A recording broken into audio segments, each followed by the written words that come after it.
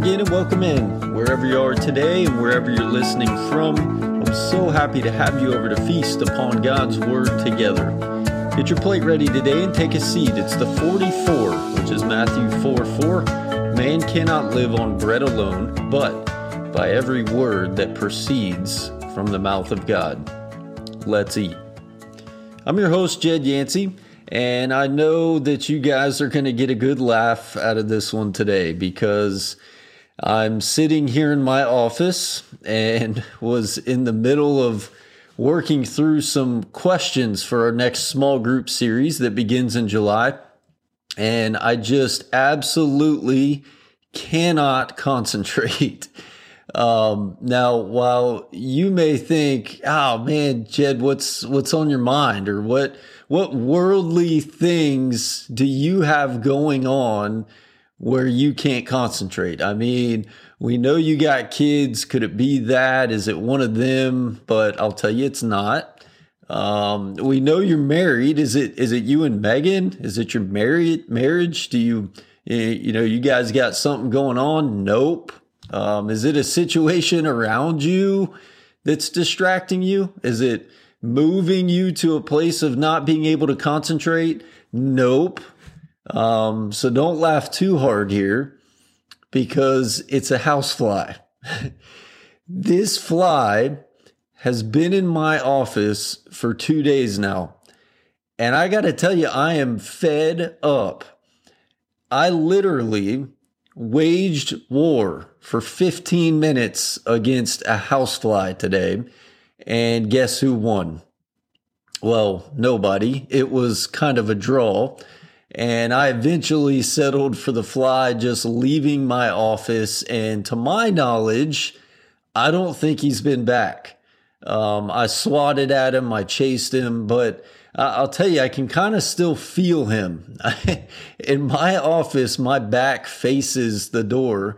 So I'm sure he keeps flying back in to check on me, but I think I wore him out enough to keep him out of here for a little bit. So he does live on, and he's somewhere.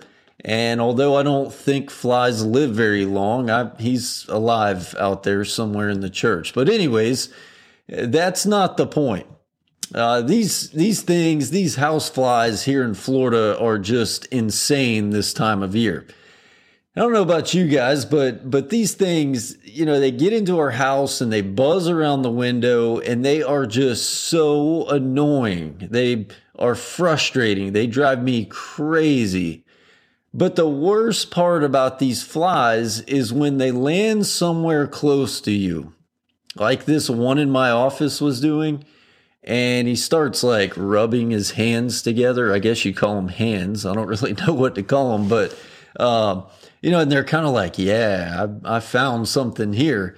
And it takes steady swatting them away and fighting and persistence and both to kill them dead or get them out of your space. It's just very frustrating. So all that to say, I'm taking a pause here from working on our next small group series to talk to you about all things houseflies. Now, for your 44 today, you may think I'm going in the direction of Exodus and the swarm of flies we can read about there in chapter 8, but I can't. I don't even want to imagine an infinity number of flies swarming around. I just don't. Instead, what I want to talk to you about is this war that me and this housefly just had. Because honestly, I know when I go home that his brother is going to be in my house or on my porch, just waiting to pick a fight with me. And in thinking about this battle that I just had, 1 Peter chapter 5 and verse 8 came to mind because, man, no matter where I am and what I'm doing, there he is, Satan, prowling around like a roaring lion looking for someone to devour. But I got to thinking, man, although a housefly is nothing compared to a lion, that lion, just like a fly, sits there, annoys you, frustrates you, You can kind of feel them.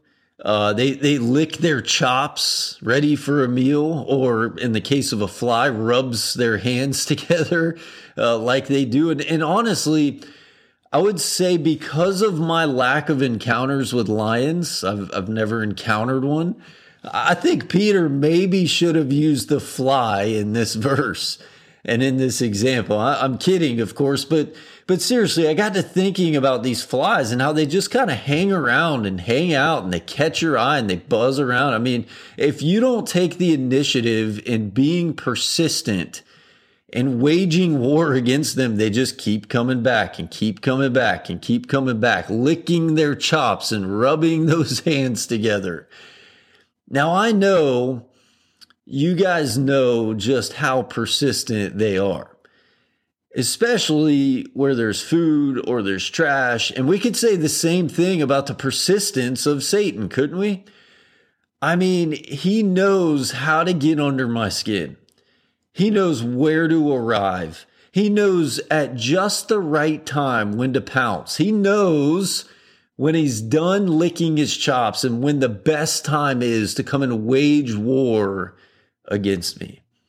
And because he knows those things, we should take into account even more so what Peter says before he even begins talking about Satan as the roaring lion. Because he says, be sober. Be alert. You see, as Christians, we need to be of the mind that this war, this battle, is an all-the-time thing. It never stops. He's coming after my marriage. He's coming after my kids, my faith, my family, my integrity, my character. He's coming after all of it, all the time. And sometimes, just like the fly, it just kind of hangs around, buzzes around, checks things out, annoys me, frustrates me, trying to get me to quit, trying to get me to blow up whatever the situation is, to give in. And sometimes he comes on just as Peter describes here. A fast, a strong, a sharp-toothed lion ready to eat. But you see, Peter also says here, resist him. Stand firm in the faith. Be persistent in that. Continue to resist. Continue to stand firm in the faith, because here's what he also says. You know that the family of believers throughout the world is undergoing the same kind of sufferings. You see, it's not just me. It's not just one or two of us. It's all of us doing battle, waging war all day, all the time, every hour of every single day, every minute, every second. It never stops. Or does it? You see, what I also want to point out is something that James writes about. In James chapter 4 and verse 7, there is this element, just like in my waging of war with the fly, where I can do the very things I need to do to get the fly gone and to have that fly flee from me. James writes in James chapter 4 and verse 7, submit yourselves to God. Resist the devil and he will flee from you. You see, James, even prior to saying this, mentions these really stupid wars that we do choose to take on. He talks about these quarrels among us, and he says, don't those come from the evil desires at war within you? He says, you want what you don't have, so you scheme to get it. You're jealous of what others have, but you can't get it, so you do battle. You pick that fight. You wage war there to take it away from them. You do battle, James says, for all the wrong things, and mainly for those things that give you pleasure. Don't you realize that if you let the fly hang around, if you let it lurk about in your life, that makes you an enemy of God? And do you want that, James says? I mean, I don't, because honestly, we've got a God that can be, if you'll let him, be an all-time fly swatter for us.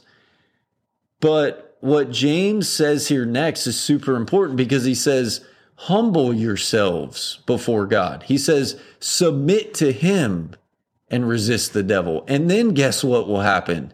Then he will flee from you. He will be gone. He leaves. He runs. And I win because I've resisted. And I win because I've submitted myself to God. But that's not all. The next verse James says is draw near to God and he will draw near to you. And I mean, in my mind, if I had to sum up the entire Bible into just a few words, I think it would be this, really just 2 words, and that is God wins. And I don't know about you, but when it comes to this constant and daily waging war, I think I know who I want on my side. I want him. And I want him because I know he wins. He wins in the end. And I need to draw near to him. I need to submit myself to him. Why? Because it is in those moments that the fight against a fly, against a lion, against Satan, it's in those moments that as I draw near to him, that battle gets that much more easy for me. My encouragement to you today is to fight and to wage war, but don't go at it alone. Do it with the one who wins, the one who can send flies, the one who can remove flies, the one who can shut the mouth of a lion, the one who we know will ultimately win this war against our opponent, Satan. As always, I want to thank you guys so much for listening today. I love you guys. Now, go eat.